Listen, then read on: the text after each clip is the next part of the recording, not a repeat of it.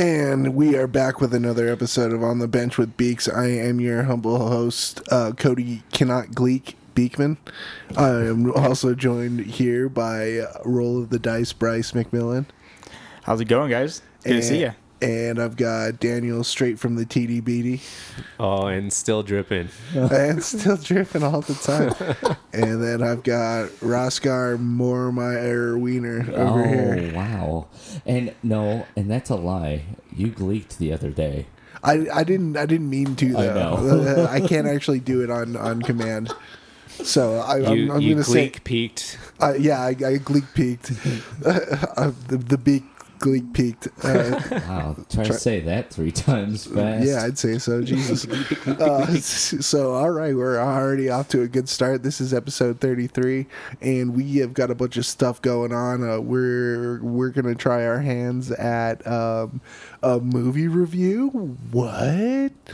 Oh. Yeah, we're gonna try to get down on some Siskel and Ebert. We're gonna talk about the winners and losers of the free agency. And we've got the reverse retro jerseys to talk about as well. Ooh. So we're going to get right into it with Hockey Day in History. I'm going to go to my left. Ross, start us off there, bud. I will.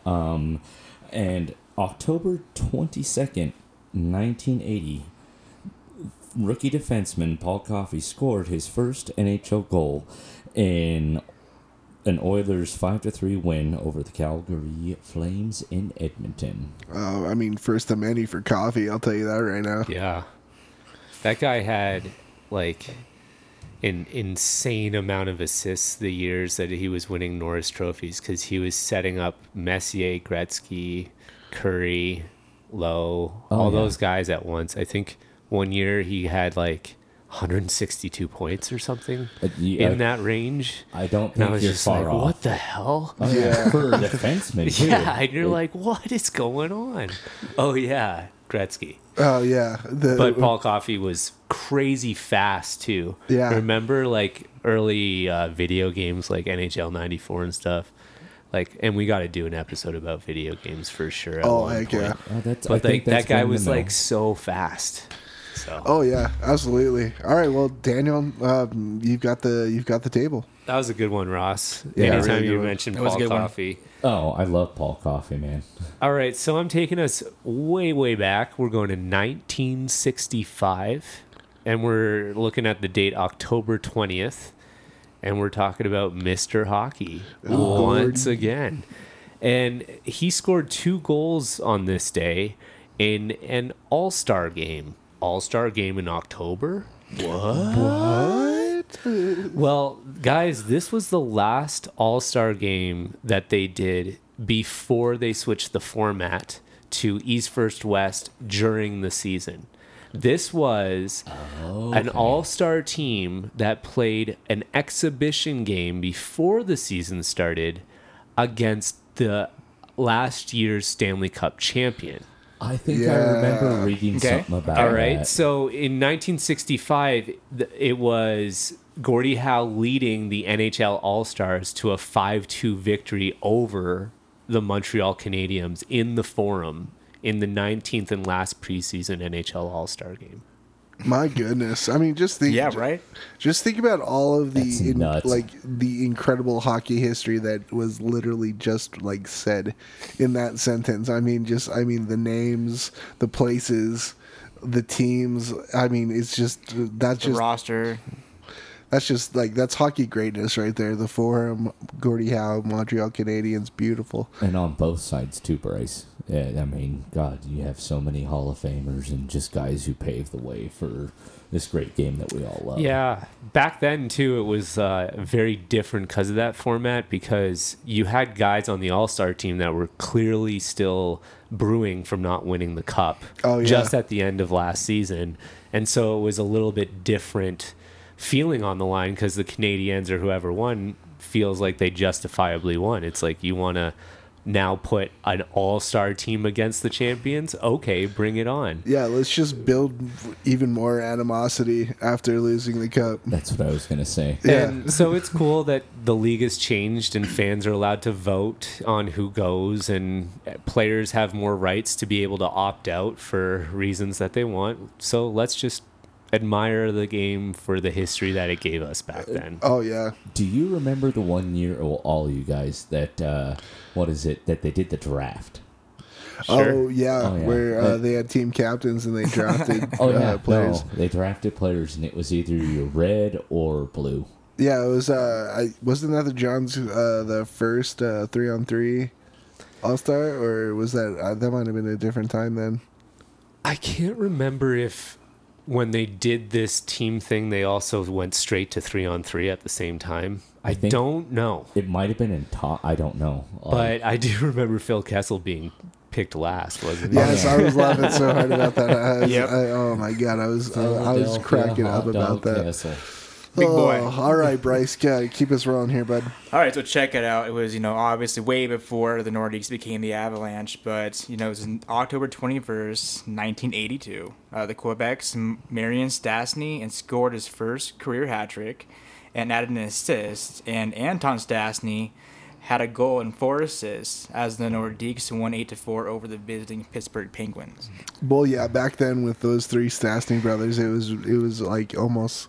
It was kind of like unbelievable if a Stastny wasn't on the score sheet at some point in any of those games. I mean, not to mention they were 3 brothers that just knew exactly where they were. Talk about like Paul Stastny, who was on the Avalanche too. Not to say that, anyway, this is going to be like, oh my gosh, what a crazy fact. But, you look at the history, it's all been like Nordiques or Avalanche, kind of the Stastny's name is kind of ironic, I think. Oh, they're synonymous with, the Quebec and Colorado franchises, which we may have some interesting things to say about that when we get to the retro jerseys. Truth. Exactly. So, I'm going to round this one off. October 24th, 1945, the NHL made the earliest season schedule start in NHL League history going back to 1917, and Chicago's Red Hamill scored 2 unassisted goals in the final 7 minutes to give the Blackhawks a 5-4 win at the Boston Garden. That sounds like the exact name that would be in the 60s, Red Hamill. I know, yeah. That is that. Some names are like totally synonymous with like generations. Red Hamill, that just sounds like 1960s. Yeah. I'm thinking Red Kelly. I'm thinking Ted Lindsay. All these names. I mean, like Toe Blake. Right. Milton's a 1950s name, like no doubt, Milt. Or so Newton. All right. Anyway, so those were some pretty good hockey days in history, boys. Let's move on. I mean, this past week, after all that's said and done with the NHL finals and everything, Mike Doc Emmerich retires after a 47-year career broadcasting professional hockey, including the last 15 as the lead play-by-play and voice for the NHL on NBC. 47 years of broadcasting hockey. That is insane. He's seen so much shit. Well, I mean, that's the thing is that a lot of American watchers they only know Doc Emmerich, Yeah. I mean, how many times? Who else could you really say that that they were the voice of the hockey playoffs, the All-Star games, the Olympics, even some of the World Championships? He is that voice for American watchers. To New Year's Day, you think of the Winter Classic. He's always going to be the guy on the side of the ring, giving you real live, like I'm behind the glass updates about the game. But when he is with the crowd, he was one of those guys that was really with the crowd. His voice would amplify, and even when you're watching the game, you'd almost kind of feel like you're sitting in front of the TV, but you're really at the game with them, though. So when he's talking like that, you're like, wow, I'm really at the game. He gets everybody really excited, I thought. So. And I like the wordplay that he does with, while he's announcing. Well, and everything. He's got some great ones. Yeah, he was Oh, never. yeah. He was It's never- actually great. Fuck, it's episode 33. He would do that all the time. 3 seconds and 2. Oh yeah, absolutely. Oh, I man. mean, the man, and I mean his play-by-play skills were really matched to hardly any. I mean, obviously you got guys like John Forsland who are huge, that are incredible play-by-play, commentators, and I mean, honestly, with Doc, it was so easy to just even close your eyes and not even watch the game. You still pretty much knew exactly what was going on, and I mean, it's not. Yeah, and I mean, with his career, I mean, he hasn't just done hockey. He's done NFL. He's even done National Lacrosse League All-Star games. I mean, he's the man. The man is good at what he does, and I mean, I'm not surprised that he's had such a long career. And I mean, I'll tell you what, it's definitely going to be different next year. Watching NHL on BC. Wednesday rivalry night without Doc. Oh, yeah, and go ahead, Ross. No, my question is, are they going to change his name, like his voice up for Chell? Oh, Yeah, EA Sports. Well, that's the thing, is that I guess he is still going to be like contributing to NBC and stuff like that on like blogs. I think I might have saw, and some other kind of things. But I mean, with the Chell, that's a good question. They already have, Well, I you've play already- the game enough that they do change it up. Sadly, he's not on there anymore. But I mean, too bad he's not. Well, yeah. I mean, the last how many Chells have there been with Dog in it? Oh, Countless. God. Like, Yeah. I can't even count on 2 hands. yeah, I mean, that's a part of what shows his effect on the game is video games are to try to make you feel like you're in an immersive experience, and what better way than trying to replicate some of the more authentic names and voices in the sport. And kudos Cody for bringing up what he does outside of hockey, because yeah, he's really good as a broadcaster. Oh yeah. And I think we were privileged to have him in hockey for so long, like 47 years. Yeah. I'm not going to date myself, but I there's a lot of people that are 47 or younger that haven't heard another great voice like this, and he'll be around. His sound bites are iconic too, just like Al Michaels' "Do You Believe in Miracles?" Yeah. We will hear Doc's Exactly. voice forever in some of the more legendary clips of the game. Oh, yeah. And it's pretty cool. I'm really thankful for him, and hope it feels like we're doing our shout outs already to him. I I'm know. just like so proud and happy that he was a great ambassador for the game for us for so Oh, long. he was very much an ambassador, and I loved it too. And just to echo, like what he did, outside of the play-by-play, he was in 2004. He was one of the 3 winners for the Lester Patrick Trophy, presented by the NHL for outstanding service to hockey in the United States, and also the Hockey Hall of Fame awarded him in 2008 for the Foster Hewitt Memorial Award for outstanding contributions to hockey broadcasting. So I mean, it's not only that he was a great commentator, but I mean, he was just like you said, Daniel, a great ambassador for the game alone. Oh yeah. Yeah, and to add on to that, he's won 8 Emmys.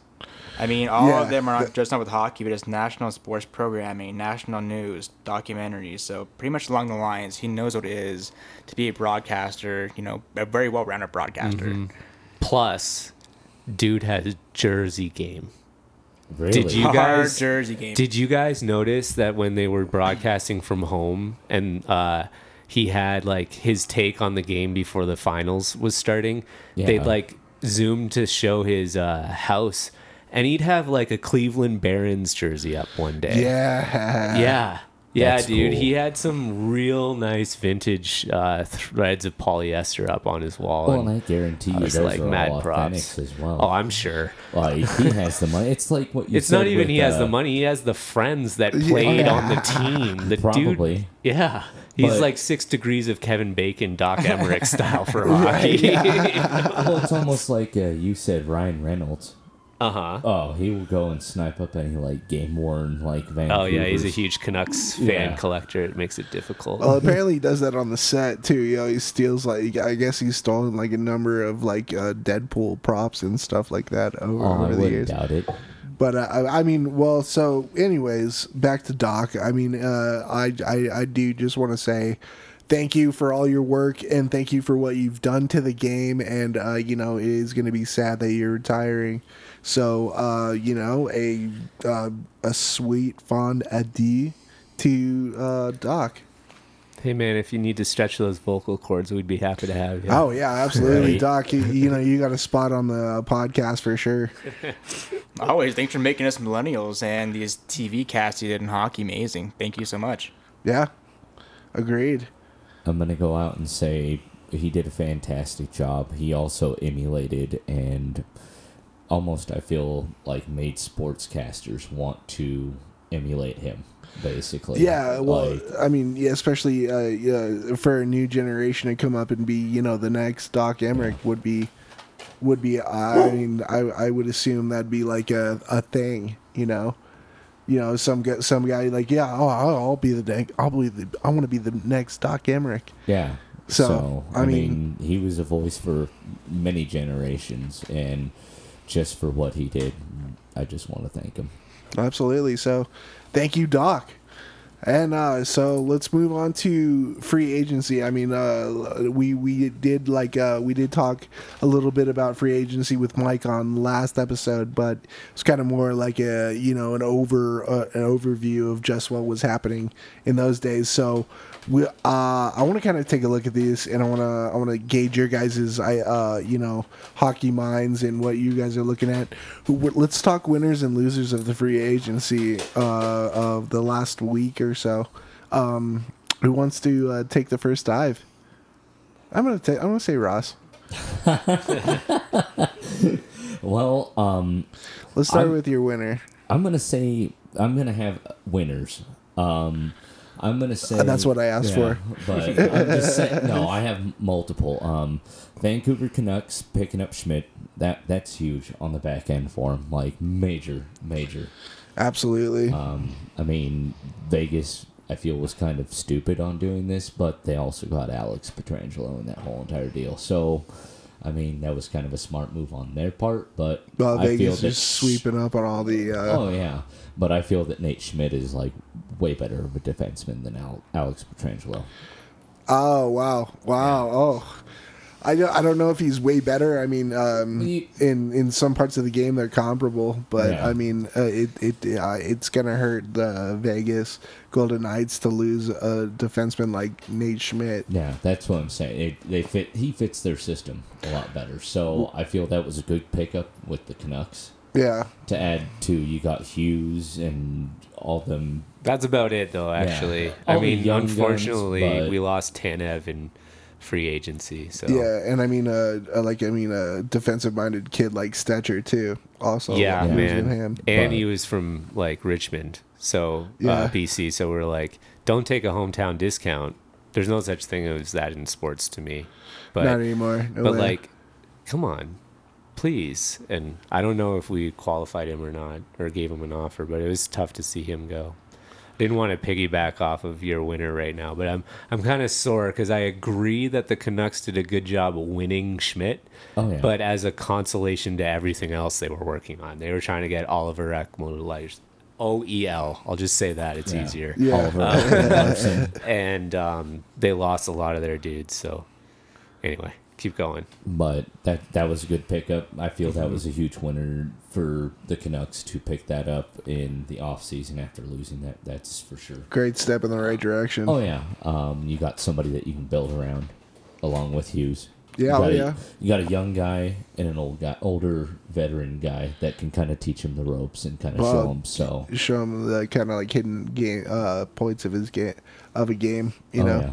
And I mean, I'm not going to be a hometown guy, but I feel that the Avs kind of made out like bandits with this whole entire thing. I will totally agree with that. I mean, picking up on Brandon Saad, huge, Oh, yeah. and Devon Taves for literally chicken feed. Oh yeah, you got Devon Taves for cheap. You got Brandon Saad, who's been a 20-goal scorer consistently for the last handful of seasons, and he's got playoff experience and stuff too, and he's Championship pedigree. fast. Oh yeah.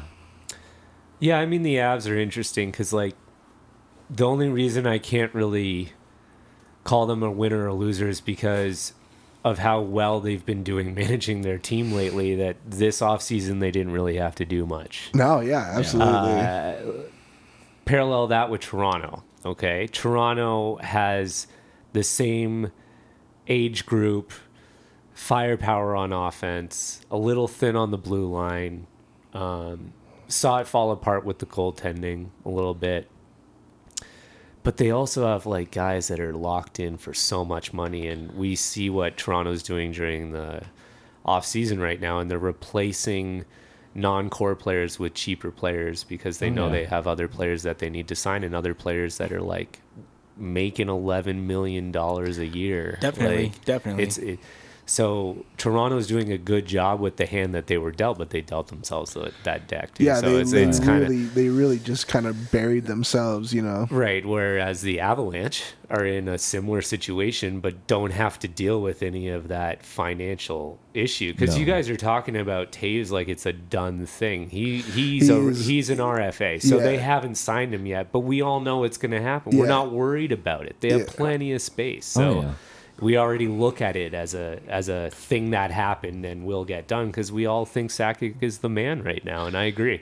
Yeah. You know? He's waited out, and then you've got Andre Burakovsky that just got... signing a 3-year deal. Yeah, and then you got Joe's... I wish that it was my buddy Hollywood. Well, yeah, Neto going back to San Jose. Yeah. Mm-hmm.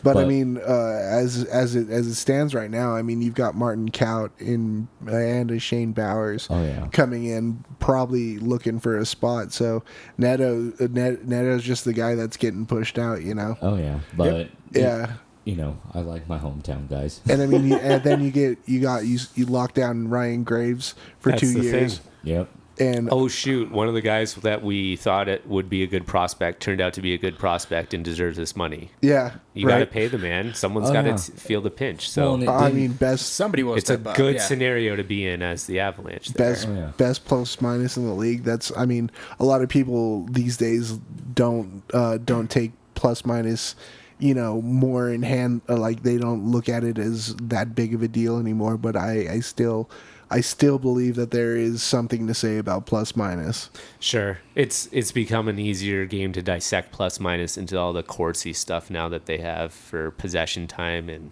you know, goals on the ice versus off. Power play, PK.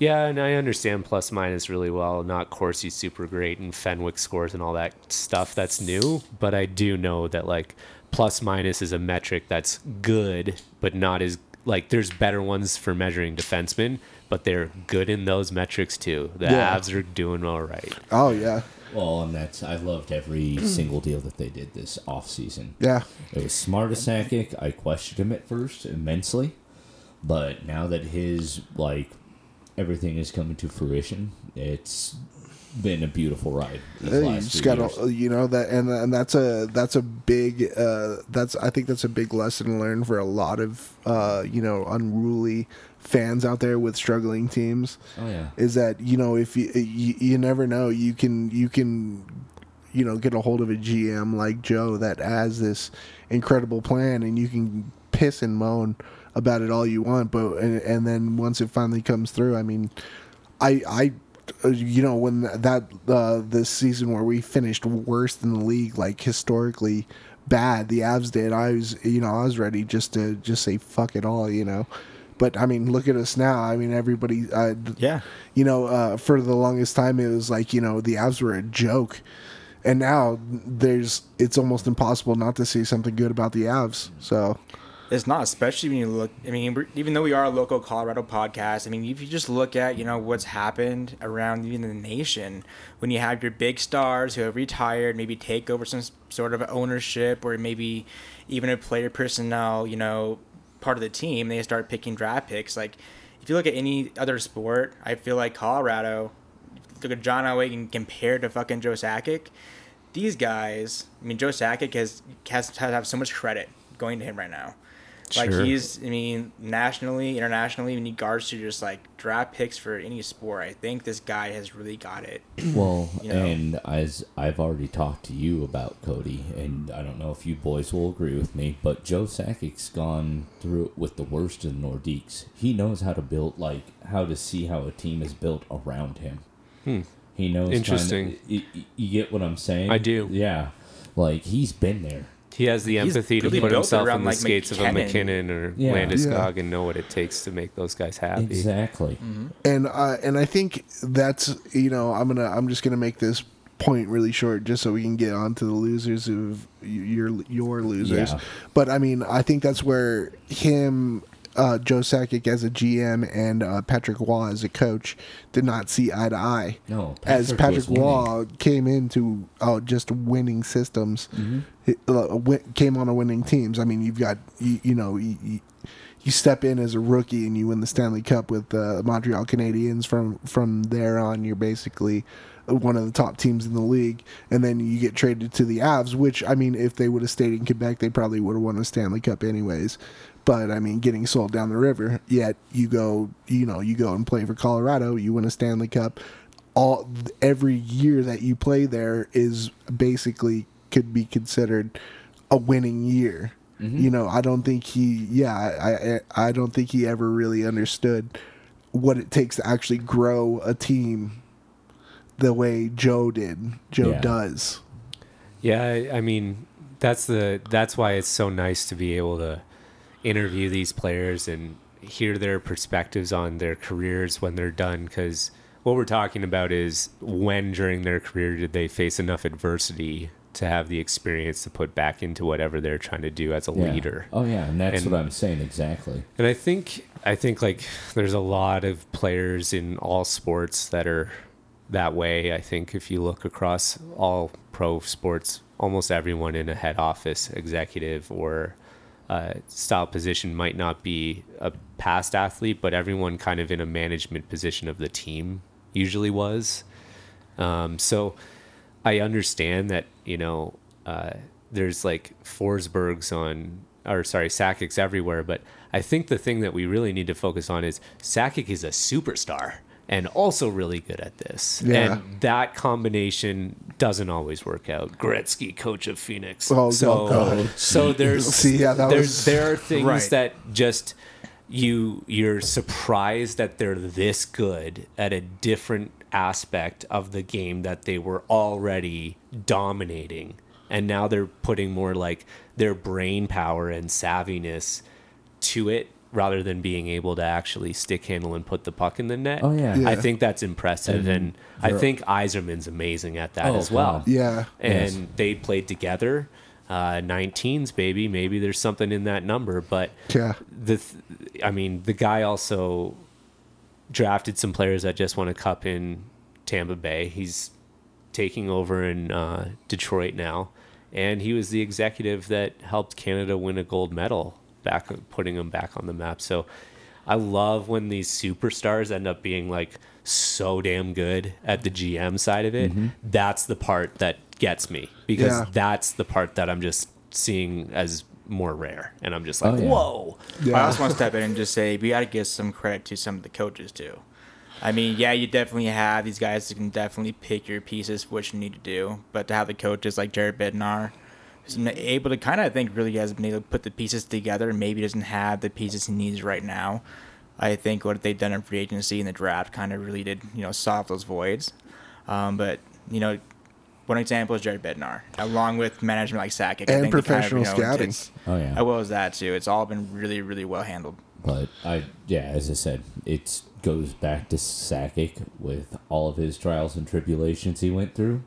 He picked the right coach. He's has his player, like his core players, and he's built around that. And just to see that just come to fruition here just in the last like 5 years has been amazing. Well, and it's still not. Still hasn't actually come to fruition yet. I mean, this is just the next step in his in the grand design. But he's just making them better and better, and you're just like, there's no way. But all right. So let's talk about your losers of the free agency real quick. Sabres. I love the Sabres. I mean, I'm instantly going into this. Eric Stahl, that was a great pickup for them. I mean, Eric Stahl, he's a little long in the tooth, but I mean, that man's pure hockey. He accents anybody that's offensive wise. Just IQ's just off the charts. Yeah, he's a good. All the Stahl brothers have great IQs. Yeah, but then you're forking out $8 million for 1 year for a Taylor Hall. It's an expensive experiment. Yeah, right. Like. I don't like. I was hoping that it was going to be the same. I mean, nothing to bash on your jersey, but at least they picked up Murray. We'll get into that. Yeah, but I mean, I can tell you that right now. We'll see about their defense and stuff, but yeah, no. At least they've done something to try to bolster something. See what bugs me about it is that you already got one major Pantene Pro, obviously, in Jack Eichel. And then you're gonna add another Pantene Pro in with Taylor Hall. I just don't think it's gonna. I don't think it's gonna mix well. Oh no! You're exactly in a right. sense, though, it's almost like a win-win. I feel like for the Sabres. I mean, it's a 1 year, $8 million contract for Hall. They have an option to trade him at the deadline if they wanted to. So besides his characteristics and how we feel about him as an actual person, his fucking skills are what they're looking for anyways, right? So, I mean, if at the end of the day, if things work out, they don't work out. If they don't, they can trade him at the deadline. So it could be a win-win. What happens when it works out? How do you afford him next year? Yeah. You're still gonna it's a 1 year deal. Yeah, so it works out next year. Then what? It decides. It goes from there. If he That's does what the he's thing. supposed to. When you look at the numbers, it's how does this go on beyond next year? I mean, Taylor Hall. I mean, I think he brings a lot to the table. He brings a lot to the table. I don't doubt that. He's an MVP. It's like you can't afford it. I mean, that's something they have to talk about later. But I think if you look at Taylor Hall compared to the rest of some of these guys in their roster, he might be worth keeping around. What I'm saying, how are you gonna? Well, what Daniel's saying is, how are you gonna afford him after this 1 year at $8 million? The Sabres are hedging their bets so fucking hard on this. It is ridiculous, and for him to stay around, they're not gonna pay him that kind of money. Right, but at the deadline they can trade him. They're still paying him $8 million. Yeah, they're still paying him $8 million. I guess what I'm getting at is if the experiment next year, that's very expensive, pays off, and they don't end up trading him at the deadline, and he does really well, it then becomes very hard to afford him in the next draft. Yeah. He's also not protected in the expansion draft. So the Kraken can pick him up. Or they designate that they want to protect him even though he's a UFA. Yeah. And then you lose somebody else like a Victor Olofsson. It's tricky. I know they did this too though because there is a coach that used to be with the Oilers that he loves that is now with the Sabres. So Hall is like really happy about that chemistry and thinks like this situation in Buffalo with him and Eichel is going to work out. I like Buffalo getting Stahl because I think that touches on us saying like we needed some leadership around the locker room for Eichel. Yeah, that's true. After that, I don't know if this Hall thing is going to be smart for Buffalo. I mean, they can re-sign him for a long-term deal if he does his thing. He can do amazing things, and he could be worth it. I mean, that's something that we also take into consideration as well. Well, yeah. Well, if not, well, then see you later. We'll trade you, get future assets, the deadline. Well, we'll fit. Yeah, I mean, you want to hope that it's going to work. They're not going to eat that dead money either. That also raises a question: who's going to eat that $8 million contract? Nobody. I mean, even though I was kind of pushing it with the Saad deal, for a guy like $8 million in NHL isn't that much money. That's kind of huge for one year. Yeah. Oh yeah. For someone else to pick that up on a trade deadline in 1 year, I mean, you're still going to be splitting it. Well, no, nobody's going to split it. It's just hard for a team competing for a cup to also have at that point, $3.23 million of cap space. Yeah. Because they're already at the cap. Well, if we got Saad for 3.5, as I was talking about with you, that would have been awesome. Like, even better. That would have made that a sweet, sweet, sweet, sweet deal. Oh, yeah. But, we ended up, biting the bullet and taking more of it. So, but they have the cap space, Avalanche. Same time, Sabres is just like, what do you have to lose? Try something here. They've lost a lot of things for the last 50 years. You might as well. I think they're kind of tired of it. That's right. They've tried everything. You're right. They've tried a lot. Might as well try this. Yeah. It doesn't work out. Trade deadline's there. We'll eat something, but that's how I feel like they view it. I mean, it's a win-win. It's 8.5 for 1 year. Hey, they say if it works out, fuck it. If not, hey, we have an option there. Yeah, Taylor Hall has had, a decent amount of success in the Eastern Conference. Yeah, I think it's a good deal for Hall, for sure. Yeah. Oh, yeah. But for the Sabres that need to, completely just refigure their whole entire situation, it's like, what are you doing? Yeah. All right, so that's your only loser? You got any more? God, I mean, that's my only loser. One that stands out to you, eh? Yeah, and that, as I said, when they did stall, it was like, oh, that's good for them. They signed Hall for that 1 year, $8 million contract. It's like that you got hooked and baited into that one. You got hosed. Yeah. All right, yeah. So let's move on here, Daniel. What do you got for winners and losers of the free agency? I think I've commented a lot, so I don't want to add too much more, but I do want to say one loser that I'm kind of like, are you effing kidding me right now? And it's the Chicago Blackhawks. It's Stan Bowman's BS, we're rebuilding, but not really statement. Yeah, that. I just man, it's just so lame for them to try to be like, no, the reason we didn't sign Crawford and Mata and lost and we decided to move Leonard at the deadline instead of keeping him, and then he ends up being amazing for Vegas and all this other stuff, all of their mistakes that they've done up to this point, I think Stan Bowman tried to cover by then being like, oh, it's because, don't worry, we were going to do the rebuilding. And it's like, but you were good and you took out Edmonton and you pissed off your core by saying you're rebuilding. Yeah. But then your statement isn't saying you're rebuilding. It's that you're going to clear house so that you can support the veteran players, which is not a rebuild, which is also what you were doing this last year and what you've been doing every year since they've won with the core players. So it just sounds like you're saying you're rebuilding, but actually just going to do everything like you do every year, trying to satisfy up against the cap to appease the Kane and Taves of the team. And it's just weird. It's just all wrong. And I think they just can't admit that they've screwed this up. And I have not liked pretty much anything that they've done in free agency either. So I'm glad that they got Kubalik. That was great that they got Kubalik. I'm glad that they got Zadorov, but they really got Zadorov by giving away Saad as well. Yeah. So look at how that affected the team, and that's not a good thing from Chicago's perspective. So I'm just like, oof. I don't know, man. I think they're royally effed right now, and so they're my big losers. Yeah. Well, and Robbie L going out and doing his thing, getting a big contract. Good on him. Jumping ship when it was right. That was probably the smartest thing he could have done. Oh yeah, in his lifetime. Yeah. What do you got there, Bryce? So I mean, there's been a lot said that I wanted to say earlier, but I think one winner out of all this might be the Montreal Canadiens. Just because, they added, a pretty nice, shortened things up a little bit here, with their goaltender and Jake Allen. And they added, Joel Edmondson.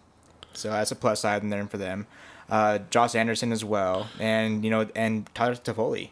So, I mean, there's a lot that's going on there. I see a lot of potential, especially their free agency and the draft. So if they're upcoming, I see that, a lot of positives going their way. So I would consider the Canadiens as a winner in my book there.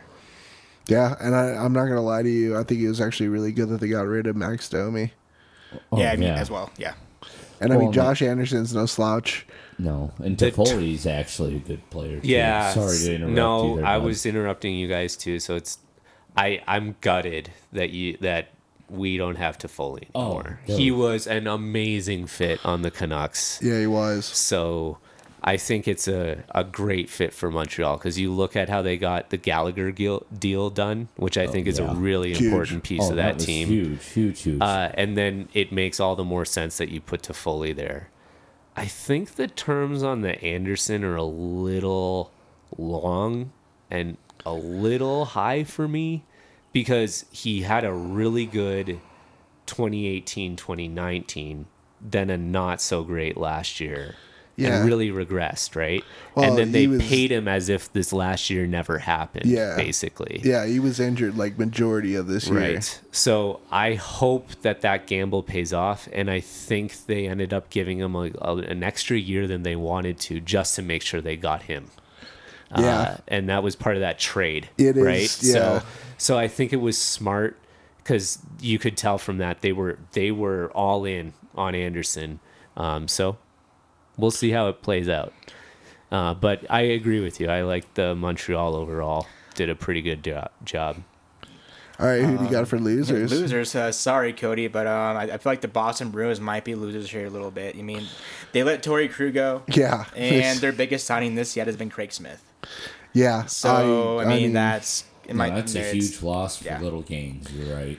Honestly, I for the longest time, there's been so many rumors about Torrey Krug leaving, and there's been But less for nothing, though. He just kind of just walked. Yeah, I didn't get he much was a for UFA, him. right? UFA. Yeah, I so- mean, sadly, that I feel like they could have done more with him, prior to the free agency is what they should have did. and If they could have. If you're gonna ask me about the Boston Bruins, I mean, I would have definitely thought about letting go of Charlie McAvoy before I would let go of Torrey Krug any day. Yeah. McAvoy or Brandon Carlo, either one I could have just parted with, and I would have stuck with Torrey Krug. So I definitely agree with you there that Boston Bruins are looking like losers right now. And I don't see much else happening. I mean, you've got Zdeno Chara on one more year, and obviously he's a big presence in the locker room and on the bench and all that. But I mean, Torrey Krug was your big minute eater. Yeah, I mean, you got him playing power play, some PK and 5-on-5 all the time, and you just let him walk out the door. I just I can't agree more with you. And it's just sad, that the Boston Bruins, they're always there every season. They're almost always in a playoff spot, but it's almost just leaving you as a fan and their fan base with a little more uncertainty every year. And that's what you're getting there. Yeah, what a privilege that you have had Zdeno Chara on that blue line for so long. Maybe not the last few years, but he is not a problem on your team, right? You Absolutely can not. have him and not worry about him so much. He's your glue. And so yeah, I think that the way they're treating that is like he'll come back on the team once the team knows how much money they have left over to fill out the team around it. Because he'll take veteran minimum, right? Oh, he did, yeah. Oh, This he last did? year, he signed? he signed a 1 year extension during last season. Oh, I thought Chara was undecided right now. No, yeah. Well, if I'm remembering correctly, he signed a 1 year extension during like the middle of last season. Okay. Well, that's good news for Boston fans, I guess a little bit, but honestly, yeah, you're right. The blue line, but I also know that these kinds of things look this way when things don't work out, and I know that when Oliver Ekman-Larsson, there I said it right that time, There you go. was flirting with leaving Arizona, there was a sweepstakes going on between Boston and Vancouver for his services. So. Yeah. They could have already known that Krug was not going to re-sign no matter what they were doing. Right. And so it was like, well, let's stop trying that and go for OEL. And then when OEL decides he doesn't want to go, that's when teams like Vancouver and Boston look like crap. And then Vancouver wins by getting the leftover, not Pietrangelo, by getting Schmidt. Yeah. And then there's nothing for Boston to then get. Right. And then it's like, oh, crap. So, Yeah, so they might have just gotten, sticked pretty hard. but all teams know that these are things that can happen in free agency. And so that's why you, give them the money to make sure that Krug doesn't even start sniffing around St. Louis. Oh, yeah. Yeah. So. Well, and I think, and I got to think that just the relentless amounts of rumors around Torrey Krug, every time he's signed the last time he was a UFA, and even now, even before that, with trade rumors all around, I mean, that almost has you kind of looking for the door anyways at some point. Yeah. But I mean, that's just me. Well, I thought that the Avs were going to pick up Torrey Krug. I mean, I think if we hadn't signed Samuel Girard to such a big contract, we probably would have been a little more the Avs would have probably been a little more in on it, and than just the regular old rumor mill.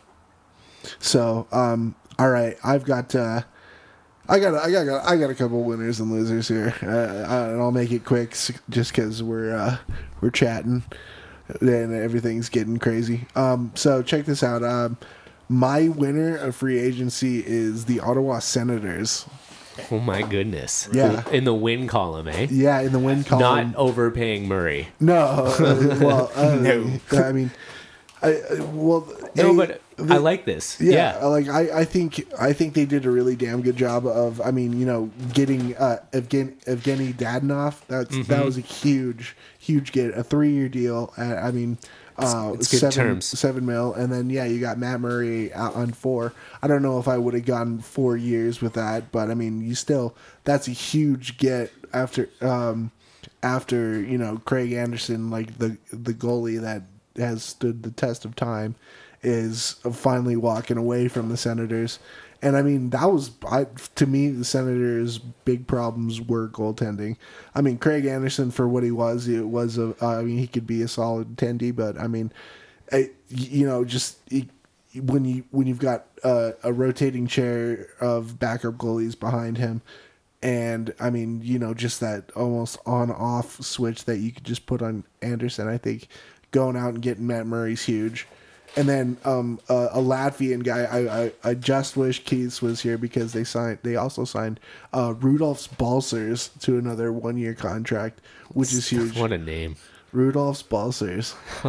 Balcers. They didn't score a goal back in the 1960s, that's for sure. No. Yeah, I don't know. Maybe his dad, Rudolph Balcers Sr. or something, did back in, Blitzen. Yeah. Oh, my God. Blitzen's Balcers, yeah. But I think, I really think that Eugene Melnyk actually did something good for once. Except saying that they're going to win the cup in the next 4 years. Yeah. God, what an idiot. Yeah. And when I started seeing the Dadonov signing, the Murray signing, I'm like, when the fuck did Melnyk actually start to give a shit about this team? Truth, because he paid them a lot of money. Yes, absolutely. I like the fact that they didn't totally F up the draft either. They had a lot of picks. Yeah. And they actually picked good players and did a good job, and looks like this is going to be a good team. Yeah, I'm a huge believer in that Stutzel kid. I think he does look great. Yeah, so big German player, so that I think they come away a little bit of winners out of this free agency. Nice. And so my losers are all the California teams. Oh God, I think the best one, I'm not even was Shattenkirk. We talked about that, and I mean that's literally the only thing you're hearing out of anywhere in California right now. Oh, and they got Grant back. That's it. Oh, Derek Grant. Yeah, that's a game breaker there. I'll tell you right now. I mean, L.A., San Jose, and Anaheim, they were ghosts. Oh, we missed the bus completely in this whole entire thing. Yeah, when all three teams are sitting at the bottom of the Pacific Division, I mean, you've got to do something here. You've got to look elsewhere. You've got to find something. I mean, big names were out there for signings. Move around, move parts around. Get somebody in there that can shake up the lineup, and nothing came from any of those three teams. No. Well, I think Marlowe. But Yeah. Oh yeah, Maybe Marlowe. Yeah. yeah. for the San Jose Sharks, and then the Kings did jack shit. No, yeah, that's what I'm saying. I mean, like, that's the two biggest things that happened on the north and south side of California. Yeah, the biggest news out of California has been a player re-signing or signing in Toronto. yeah. Like I mean, Thornton to the Yeah, Leafs. Joe Thornton is to the the Leafs. biggest free agency news in the West. I like that. You're so right. All three of those teams really didn't do anything. And No, I they did mean, nothing. when you've got big names like, I mean, OEL out there like looking for trades. I mean, Torrey Krug, Alex Pietrangelo, Matt Murray. I mean, look at San Jose's goalie problem. Look at LA's goalie problem. I mean, Jonathan Quick's aging faster than Jonathan a rotten Slow. peach in the sun. Yeah. And I mean, you've got what I don't even know. I'm trying to think of the backup, their backup that they're really, really stoked about. The Kings? Yeah, it's not Johnson. I don't know. Either way, but he's still a couple of years away from actually, cracking a full-time goaltender's position. So I mean, you've got all these exciting prospects out there that you can make moves to change the team's landscape, and you hear nothing from all three of those teams. Like Yeah. easily the top losers to me. And like especially San Jose, man, their last year window to win the cup has been like 4 years extended, and they didn't do anything. In fact, like the ultimate sign of that over is Thornton going to Toronto instead of trying to win with San Jose next year. Yeah. No, the biggest one was Little Joe going down to Dallas. I feel Joe Pavelski. Last year? Oh yeah. Oh, I feel yeah, that was like the end. That was the biggest beginning thing. of the That end. was the beginning Yeah, of the end, and they you're just right. started cleaning house.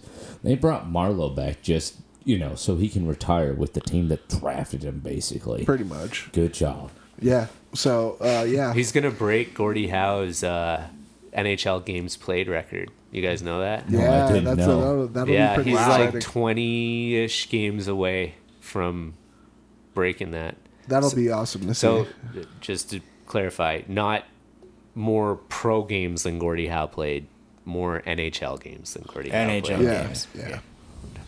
But still. So yeah, I mean, winners and losers of the free agency frenzy. I think we all had some pretty solid points that was made, and I mean, I do just want to say I do agree with you with Chicago too.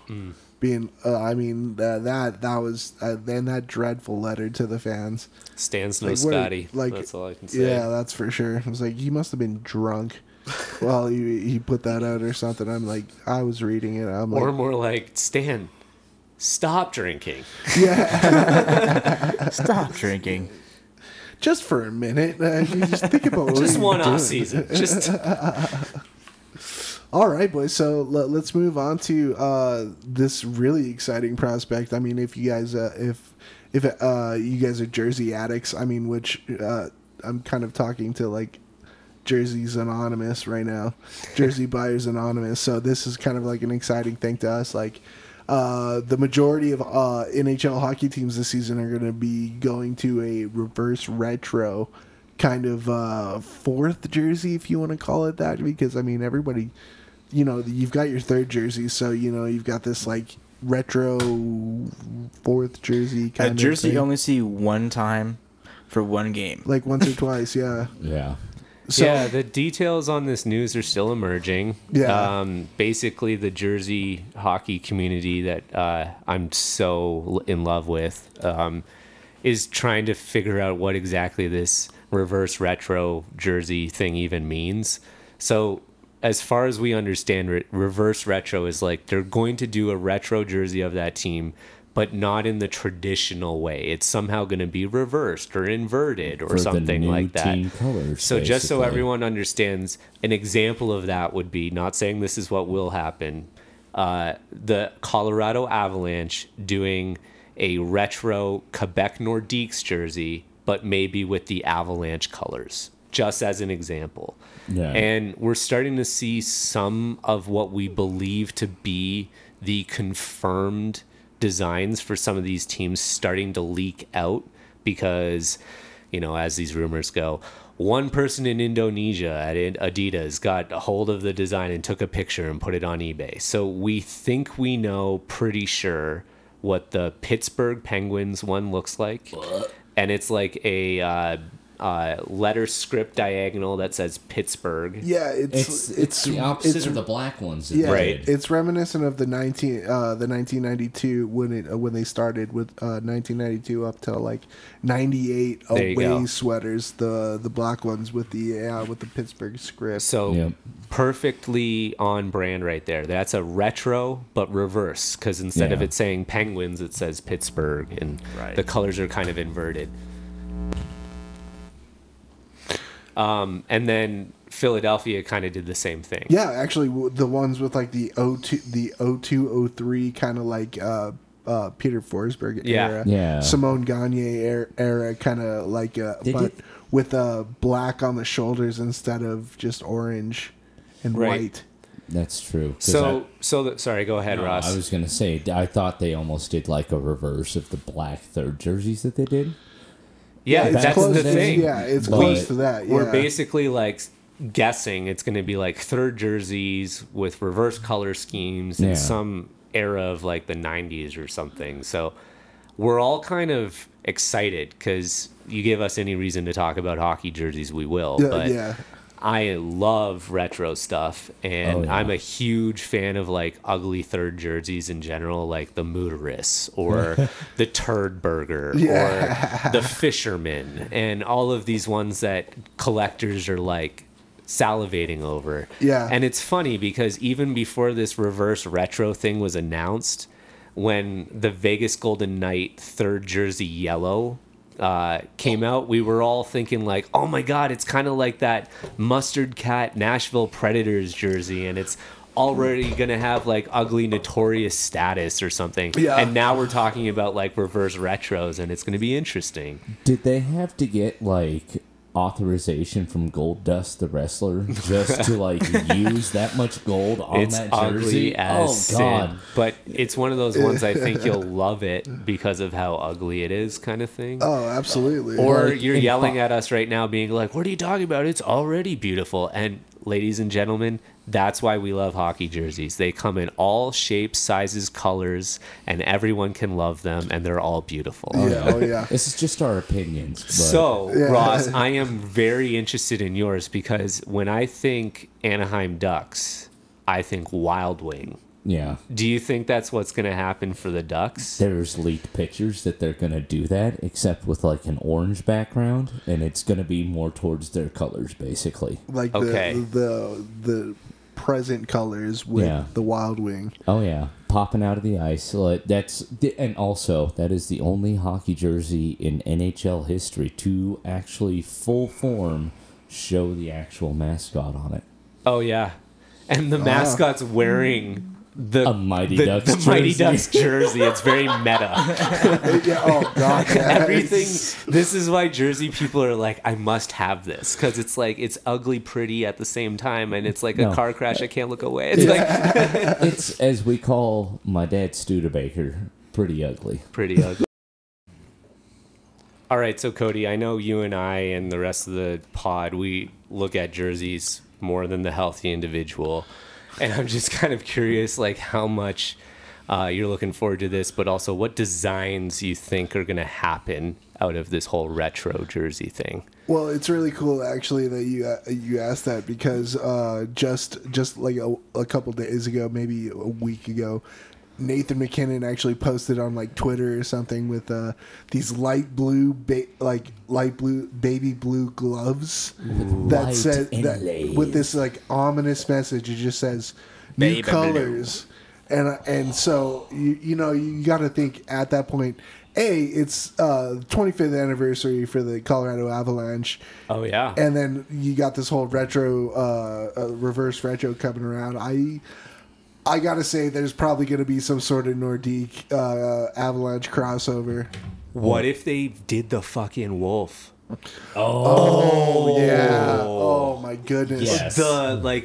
For those of you, there was a design that the Nordiques were going to go with, but then they got sold to, or they moved to Colorado, so that design never got used. But and they Cody's had worn this jerseys. jersey on the pod before. Yes. And you've got one too, I've got Ross. 2. You've got 2. I got a Forsberg and a Sakic. And this is a All right, sick take about fucking 20% off concept. there, bud. So that might be That'd be cool epic. if they worked that in. That would be really cool. I would that would also be way wicked. I would also really like to see maybe like you know how they had the N with a hockey stick Mm-hmm. and a puck, but maybe try to work it into like an A with a hockey stick like a puck Okay. in like the Nordiques There you go. kind of style. And I mean obviously maybe the fleur de lis on one side and then the new C Yeah, on the nice. other shoulder. Or You just- could even like this is why we love jerseys, people. Like it's just so easy to go down this rabbit hole. You could put the footprint sideways, right, and then have the stick next to that. That's what I as want. well, I want right? to see a good old fucking nice Yeti footprint in the center of the jersey again. That's been needed for a long I time. guess- I I It feel. needs guess- to happen. I guarantee you, all Colorado fans out there are like, "Fuck yes, bring the Yeti foot back." I mean, That could be their 25 patch, maybe. Oh, Is that- Bring like Howley the back. Footprint with a 2.5 might in do there. That- like see, that would be Winnipeg really Jets That'd cool be too. dope They have too. to. I would be so in favor of that. So that's what I've been kind of thinking about, and also I'd really like to see Vancouver bring back skate Johnny the Skate. Yeah, so would I. I think one of the like that's where my mind's been at too. Like you're the Avs fan, I'm the Canucks fan. Like as soon as this news broke, I was like, what jerseys could the Canucks do? And I'm like going through this like design Rolodex in my head and putting colors together and stuff. And like Johnny Canuck's never really been the center crest on a jersey. No. It's always been like this V on the shoulders. There's this very famous concept art of him like skating. That's and the one that that I've seen. would be dope to Yeah. put in, but I don't know if they have the rights to that, and that's why they've never used it. But overall, I'm totally on with what you're saying around they have to put Johnny Canuck in there somewhere. You got to. The other cool concept I was thinking about, and this is a big shout out to my jersey customizer friend on Instagram, CF67. This guy makes insane concept jerseys.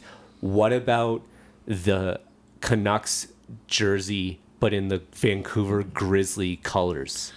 Oh my wow, God. Because, yeah. you know, there's a lot of Vancouverites that are still kind of thirsty and wish there was more in Vancouver than just the Canucks. And we all loved the Grizzlies as much as we hated them and never went. We love those designs and stuff. And CF67 makes some unbelievable mashups on the Grizzlies and stuff, and I could see those colors working it in, even though it's just personally what I want. It has no history with the team whatsoever, but those colors are very retro. Oh, they pop. So They pop. They are. I mean, I would even like to see maybe them going just like to almost like, you know, like a Seattle Seahawk kind of theme where just like a really like a lime green with like a blue tint. That'd be pretty awesome. I think kind of reversing that their jerseys they have right now would be pretty cool as well. And that's the interesting thing too, is like, I wonder if the Kraken will get on board with this, because they won't be a team next year.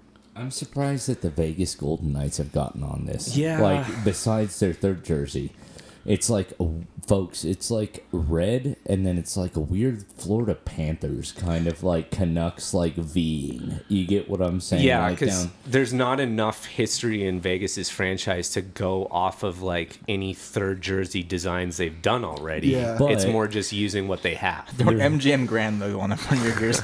you might be hitting the nail on the head with that because you've got the Metropolitan and all the storied other teams that they used to have, the Totems and all of that. So you could do a retro jersey for that in a sense, but Vegas, I feel that they're putting the cart before the horse on that one. It'll just be interesting because we still don't know under what circumstances these jerseys will be worn And how many teams? How many teams are participating? Yeah. So like as a other person who loves hockey jersey history that way, I look at things like when the NHL was 75 years old, right, and they had turned back the clock jerseys that only the original 6 teams wore, and only when they played against each other. Right. Oh, those Okay. are the ones with the vine that where I was just like, dude, I'm one away from having all 6, and I'm Really? trying to get it by November 1st because that's daylight savings day. All right, there you Turn go. back There the you clock, right?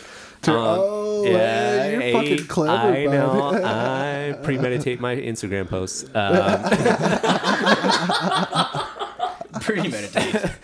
But like that's a circumstance. So I Yeah. see that's why Philly Pittsburgh has been leaked, just because there's always that Philadelphia rivalry that's there. Oh, So yeah. that's a natural way to see those jerseys yeah. get worked in. Oh yeah. And so I could see how the Avalanche would be participating because it would be like a rivalry of sorts against the Abs. when Right. when they play Montreal. That's what I'm trying to say. Yeah. The Abs. Yeah. Yeah. So like I could see this definitely taking place if Vegas is involved against San Jose. Like or something like that. Well, at least You know? San Jose Yeah. can do like their weird, goofy, like old school looking like Sharks logos Yeah. and stuff like that. I mean, shit, they've been around since the 90s. Yeah. 1990 exactly. So, I mean, they've got a little bit of history, but I'm just saying that with Vegas, you're going to have to dig deep. Yeah. What I'm saying about the Vegas dig thing is I deep in a think shallow pool. and I think that's when we'd see them is when they play like San Jose because that's Right. like the only. It's like 5-minute major out on the ice, switch into the retro from Jersey. We're just going to get that, you know. So I'm like super keen. Of course, there's no reason I wouldn't be. I'm just so addicted to jerseys to see what these designs end up being. But I gotta say, this Pittsburgh Philly thing, huge miss in my eyes of doing old school Pittsburgh Pirates, Philadelphia Quakers. So for those of you that can follow me here, those are 2 Yeah. NHL teams that used to exist in the league that don't exist anymore. Oh, yeah. And there's been concept art of like flyers in the script, like it used to be for Quakers and stuff. And they totally could have done that. And I'm kind of bummed that they didn't go that way. But I'm just a guy that loves really old jerseys. Should So Montreal Canadiens do the Maroons then? that would be so sick. That'd but be they're- epic. but technically, again, like I wonder if they will because I'm campaigning for the Flyers wearing the Quakers and their different clubs. Just like I'd love to see the Maroons, but that's technically not the same franchise as the Canadiens. I know, So but I wouldn't still, see them doing it, but I would love to see it happen. Yeah. Oh yeah.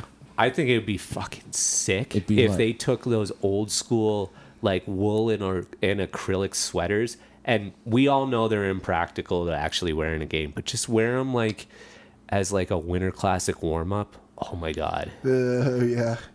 yeah, People would jump on those like flies on stink. it would be so great just to see the like true jersey sweater thing Oh, yeah. make a little bit of a resurgence, and not just because I'm sitting on a stash of them that I love Right. and would want to sell for a lot of money or anything. Well, and correct me if I'm wrong. That's why they actually call them sweaters. Is basically they were sweaters. Oh, they totally. Oh, they yeah. were not jerseys back in the day. They were literally just thick knitted sweaters. They weren't air knit super twill. You Oh, know? Definitely not.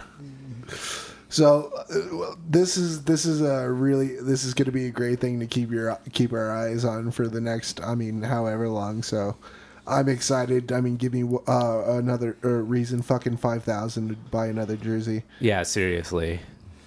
I mean, it's like, great. Now I got to invent a new way to sneak stuff into the house. Get a PO box.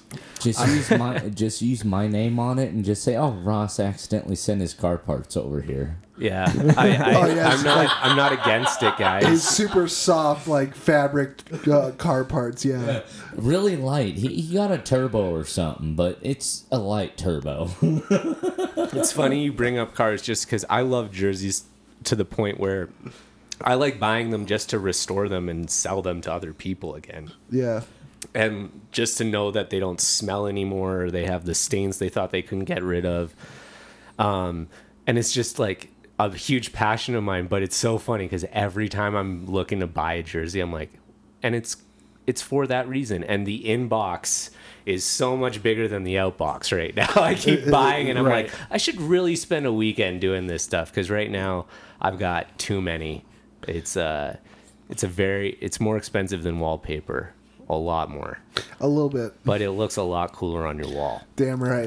Well, it's like I got a game used Utah Grizzlies jersey, which looks like. Niedermeyer, right? Well, I just got a blank one, and I'm gonna do a Tommy Salo on that, Oh, and no. possibly get rid of it. But That's pretty sweet, though. but yeah, Tommy Salo. His only champions he won was back to back between Denver and Utah, and that was in the IHL. Now they're disbanded. I mean, that's the only championship he ever saw. So that's That why makes I wanna, sense, guys. It's been about 4 episodes since you brought up that championship on the podcast. So you were due, Ross. Yeah, Thank you. seriously. Everybody's kind of thinking, when's he going to bring it up? When's he going to bring it up? Well, I love my Denver Grizzlies. I'm sorry. well, I'm excited. I'm so excited. I'm really Yeah, excited. let's see what has to happen. My I'm wallet excited is to see not. it.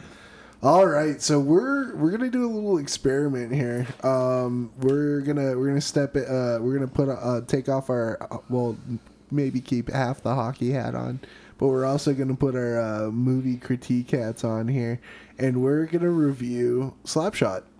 Oh God, Fantastic. that's great. Awesome. So I mean, if you're probably listening to this, you guys know what Slapshot is. It was 1997. 1997. 1977. I was gonna say, What the fuck?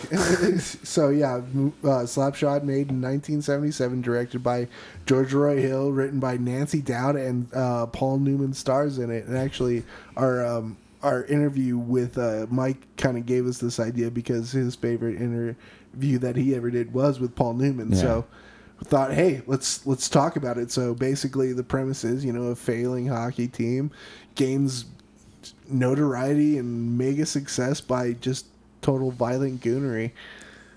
The Hansons, Yeah, the Hanson Hanson brothers, and I mean, not the ones that you all probably know, playing the keyboards and the drums and the guitars. oh Jesus Christ, really? No, there's people. I say the Hanson brothers, and they're just like, you mean the music guys, right? No, Pussy ass, Slapshot. Come on, 90s band. no. One I'm not- put I foil on their hands. Yeah. The other went platinum. Yeah, one put the foils on, the other one just did mbop. So Other ones bopped you. They went mbop. oh Jesus, this is already going so well. Yeah, I'm so glad we decided to do this segment now.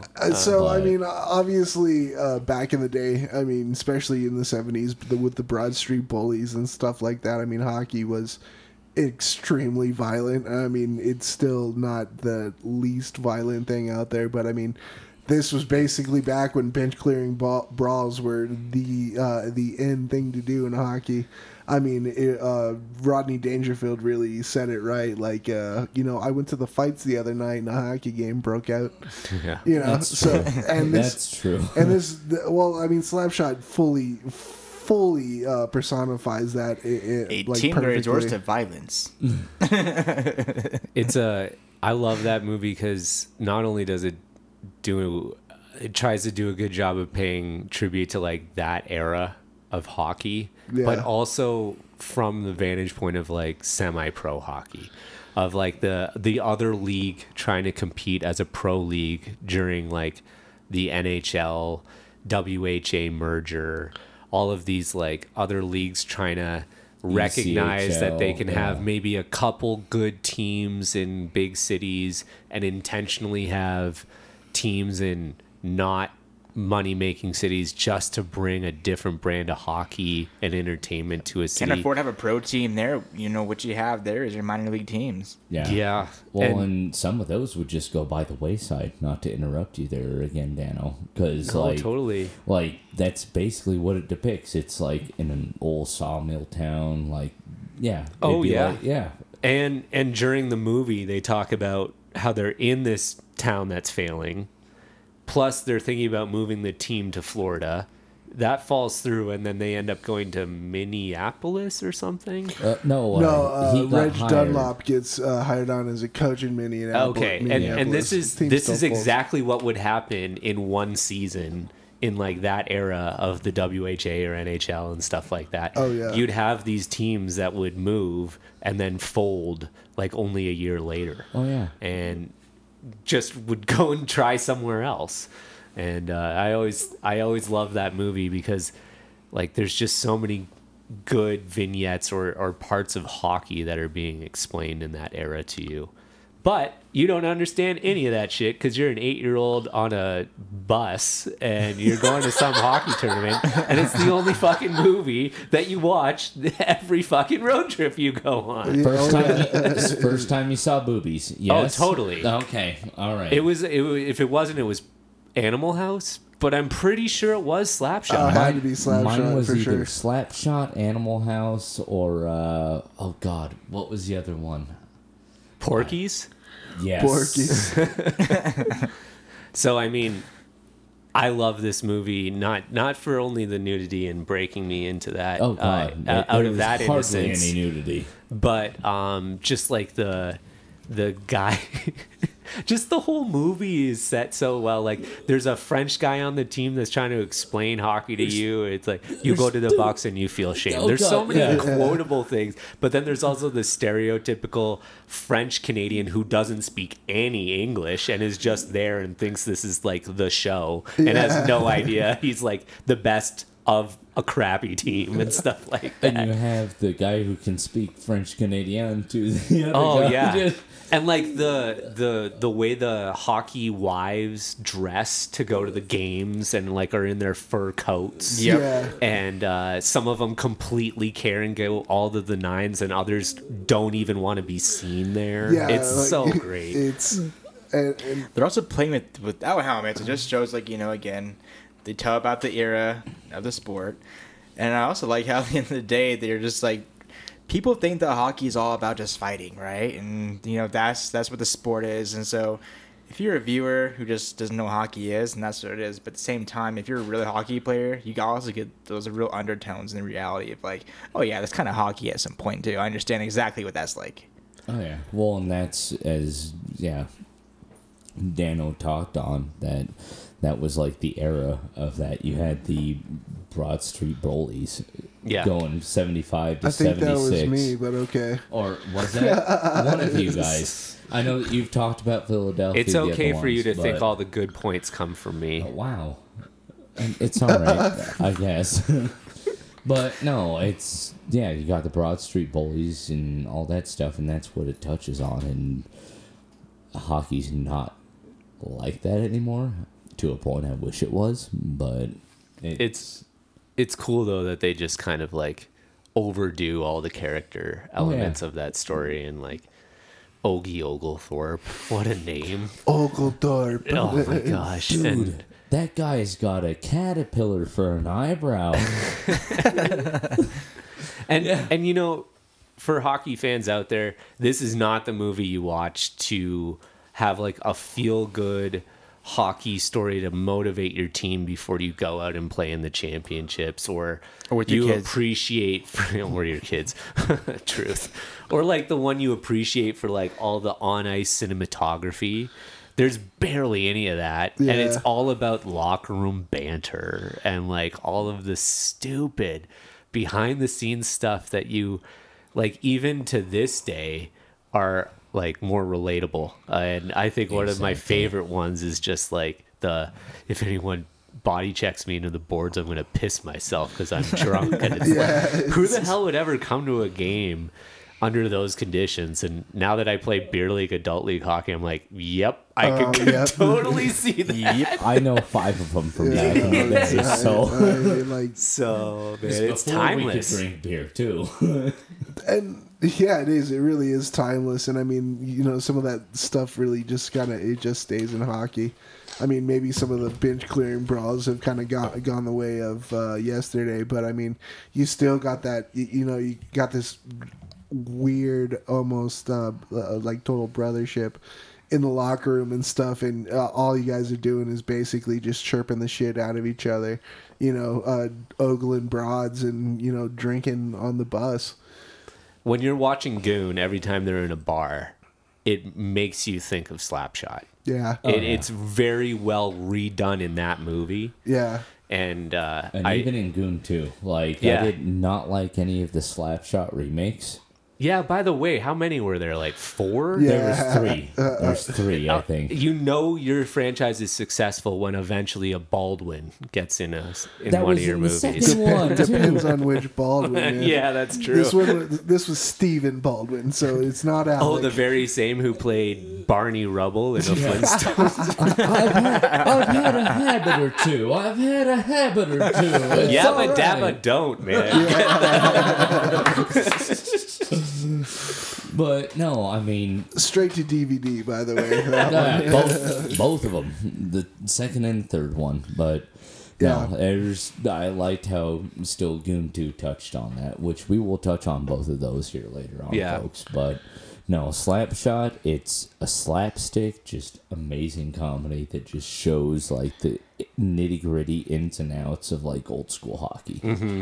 And no, we Sometimes personal life as a hockey player. Yeah. Allegedly. Allegedly, but hey, I'm gonna say my life is like a movie. How's it going so far?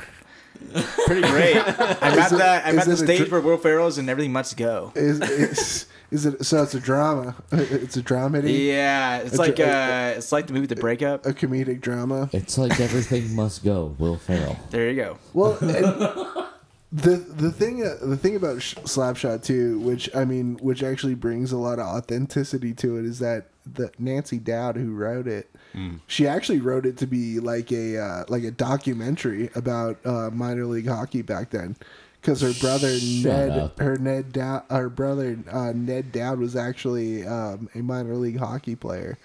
And so, I mean, one of the lead characters, Ned, is named after her brother. And yeah, she wanted it to be like a documentary, but George Roy Hill actually said, no, let's just make this like, you know, a raunchy ass comedy, and I think it will still be great. And we have Slapshot now. No, that's one of the biggest cult classics in the hockey community. Like, and everybody can agree. Like, Oh, yeah. It's a cult classic. Just the original one. Everything else, just throw it out. It's like after Godfather 2. You just go with the one with the slap shot. That's it. Here's a fair thing I think most people would say about Slapshot is like, oh, you want to like binge hockey movies for a day? Start with Slapshot.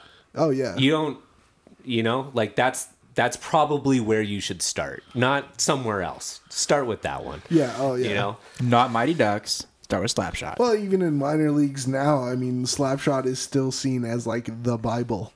oh, You definitely. know, so I mean, yeah, it's pretty imperative that you start right where where, oh God, how do I want to say this? Basically from the horse's mouth. Mm-hmm. You know. So I mean, and it's cool. I mean, Bruce Boudreau was an extra. No shit. Yeah, he was. Yeah. He was an extra. He played on the Hyannisport Presidents, number 7. That is amazing. Yeah, because he was playing for the Johnstown Jets, where they got like okay. all like the Oh. actors and stuff. That makes sense. Yeah. a little bit. And I mean, yeah, the Hanson brothers all played for the Johnstown Jets, and except for Jack, there are actually 3 Carlson brothers, but Okay. he actually got called up to play for the Edmonton Oilers while they were filming. Yep. Oh. And he also heard So about they that. got the guy who was originally going to play Dave the Killer. Killer. He's the third Hanson brother. Oh, neat. Yeah, which ironically is the only one actually named Hanson. That is kind of funny. Oh, Yeah. oh, you mean, yeah, Jeff. David Hanson. Oh, David Hansen. Jeff yeah, Carlson my bad. and Steve Carlson. Yeah, but also, did you know that Jeff Carlson, when he went up to the Oilers, played or stayed with Wayne Gretzky and was his roommate? Oh, neat. Yeah, and he also went on to play. What was it? I think it was 2 seasons with the LA Kings. Like when Gretzky went too? I don't know on that, but he played 14 years semi-pro and pro. That's pretty cool. So, I mean, I think it's kind of cool. Like, From putting on the foil to being Gretzky's roommate. yeah, Yeah, really, straight up. like straight up, like in the means of it, like He wouldn't have to hit that machine for his quarterback anymore. oh god, machine took my quarter. hey boys, You could just see Gretzky's skinny ass. Like, Oh my God. don't worry about it. Here's What another if quarter for when you." he got to the room with Gretzky, he pulled out his briefcase or his luggage and he had the train set in there? Oh yeah, that's slot cars that he had. Wouldn't that have been amazing? Like if Gretzky's like, holy shit, it's for real. Like it wasn't part of the movie. Racing his slot cars and stuff like that around. Holy hell! So boys, let's do rating. Let's rate this one. Okay. Let's go around, just rate it real quick. What do you give Slapshot here, Ross? God, I'd have to give Let's it. Let's go out of 5. I'm gonna give it a solid 5. I chuckle. I haven't watched that movie in forever, and I rewatched it last night, and it was just, a hoot and holler. I know It's a hoot nanny. It was a hoot nanny, but no, it was great. Yeah, there's a comedic aspect to it. And that I enjoyed, and an actual real life aspect to it that was awesome. And I mean, that, as I said, was hockey back in the day. And I mean, yeah, you got the Hanson brothers.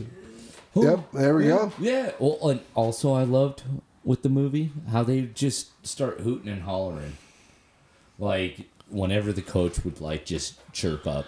Oh yeah. Oh yeah. They're not even listening to the coach. Is like, yeah, boys, here we go. Yeah, yep, let's go. Let's get out on the ice there. Yeah, let's get pucks deep. Yeah, all right, boys. Because You know? all of you guys know one of those people that was on your team. That was me. That was me. Definitely. All right, Daniel, what do you got? I'll give it 3.5 pucks out of 5. There you go. Okay. Oh, wow. Because it's one of those movies I can turn on at any point in the movie and I just absolutely start loving it again. But I did say timeless a little earlier. It does have some toxic masculinity verbiage in there. Oh, just a little bit. And it also isn't like fantastic story or anything. Yeah. You're just, you love this movie because you're a hockey fan and you wouldn't if you're not. So it doesn't have like a lot of standing power overall outside of the hockey community. Not that I really care about that. I just know that like that movie was everything for me and I'm so happy I saw it. And the reason it's just a little lower is because I have other favorite hockey movies that I look forward to talking about with you guys. Yeah. I'm around the same track as Daniel here. I'm going to give it a 3 out of 5 pucks. Just because it is a great movie. It has a lot of emotion. It talks, a little bit about personal life in hockey, maybe at a high level, very high level. But at the end of the day, I think it's a good emotional movie, not something you watch with your family or anything like that. But, I think, certain other movies like, Miracle or maybe Youngblood or something like that with like more story behind it. I think I would put in front of that. But I really do think that, 3 stars for this movie. If you're a good hockey player, you should watch it. You have to watch it.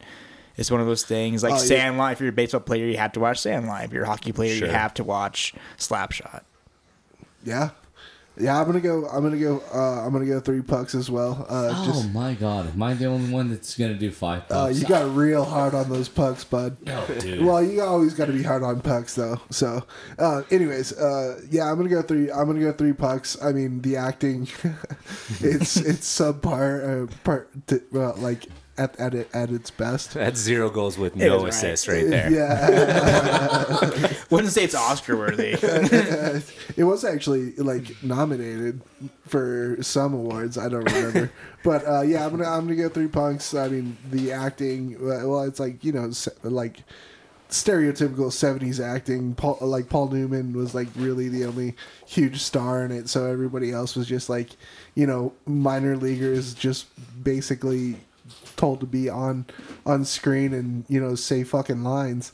So I mean, you kind of lose it there, but I also agree that there are way better hockey movies that I'm really excited about talking about. So I'm gonna go 3 pucks.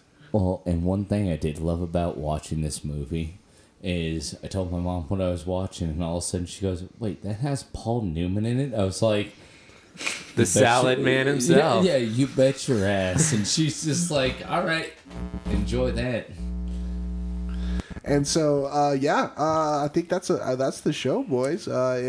Let's do some shout outs, and I think we can sign this one off, eh? Alrighty.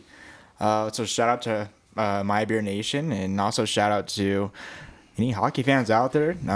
Anybody who is willing and more willing to come on the podcast and who listens, definitely give a shout out to us as well. Yeah. Daniel? I'm going to give a shout out to my dog Sirius, who's been with us here. You might have been hearing that ruffle in the background. That's not Ross going for another beer. That's my dog. Yeah, Sirius. Even though I'm hairy enough to be your dog.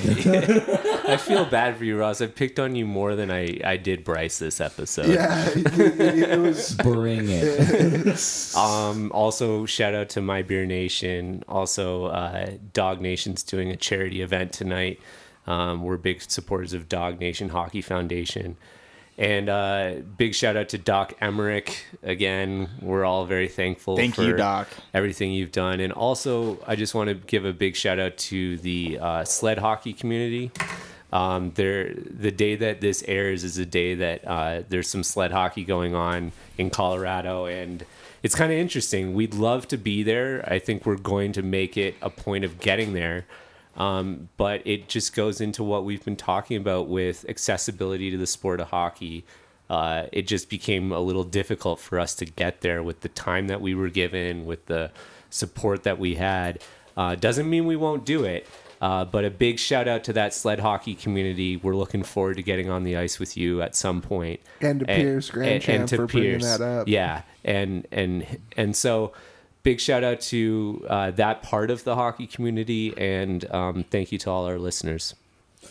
And yeah, I mean, I just give a shout out to everybody here, My Beer Nation. I mean, if it wasn't for all you and what Dan the man does, we wouldn't be able to have this. Even you, Sirius. I mean, we couldn't do this. I'm kidding, but no. And yeah, I would like to give a shout out to my coworker's family. They're just been stricken with corona, and he is about I think it was like 2 or 3 of his family members are in the hospital. Oh, wow. Yeah. So, yeah, swift and safe recovery there. Yeah. So, yeah, I just hope for that and just keep on keeping on, I guess, as Joe Dirt says. Yeah, I just want to thank all the listeners. I want to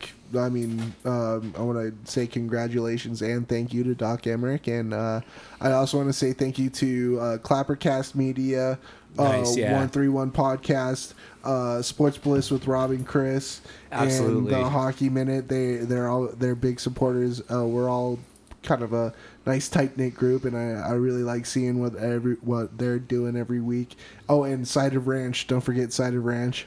Never can. SOR, I got you guys. I got you. What the hell is Side of Ranch? Oh, you're missing out, man. Oh yeah, buddy, it's great. Well, all of you are missing out if you don't listen to Check any it of out on these the side. podcasts. So I just want to say thank you to all of them. They're great friends, and thank you to you guys. So Vi Horsch. Auf Wiedersehen. A bientôt. Salud.